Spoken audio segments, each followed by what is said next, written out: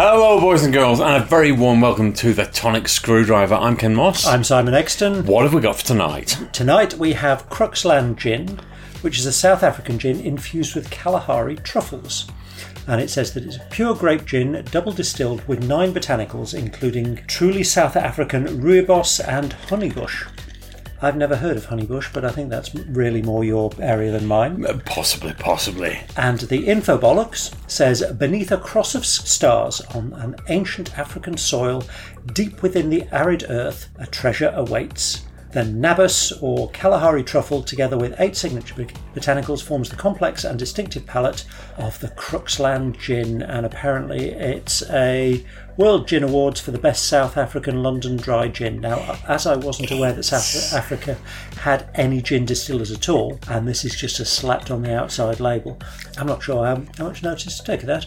Now, the botanicals that it says it has are aniseed, rooibos, lemon, coriander, honeybush, juniper berries, cardamom, almiona, and Kalahari truffles. It's another one of those, for me, it's just trying a little bit too hard. There's an awful lot to taste in there. This hits you. It's not a bland gin.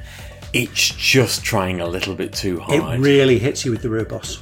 Yeah. I have at times drunk rooibos tea, usually about 3 o'clock in the morning when there's nothing else in the staff kitchen. And I quite like rooibos tea, and I quite like this, but I agree with you, it is overwhelming everything else. I'm not getting any hit of truffle off this at all. It's quite a nice gin. Would I gravitate back towards it? No, not really. It's a 3 for me. Would I turn it down? No, not really. No. It's 3 territory for me as well. Yeah. It's interesting, but it's not. Christ, pour me another one quickly, please. And actually, it's quite a low 3. Whenever we have a gin like this, I always feel a little bit disingenuous because they've clearly put a lot of effort into it. You don't want to be racist. Will you fuck all the way off? It's nothing to do with being racist. Yeah, because even though it comes in a leather jockstrap and is very... Oh, yes, when I sent you a picture of this, because it's got a sort of leathery strap thing around the outside for no readily apparent reason. Your immediate thought was, is it wearing a jockstrap? Which says more about your Saturday nights than I really want to know.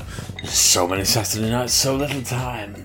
This, unfortunately, no, it's they've really clearly made an effort with this, but no, it's very average, unfortunately. I don't think it's average. I just don't think it's good enough to be interesting. It tastes different to any other gin. It just doesn't taste nice enough compared to any other gin to really search it out.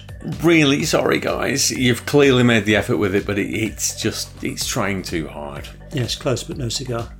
There you go, Freud reference for you to go along with your jockstrap.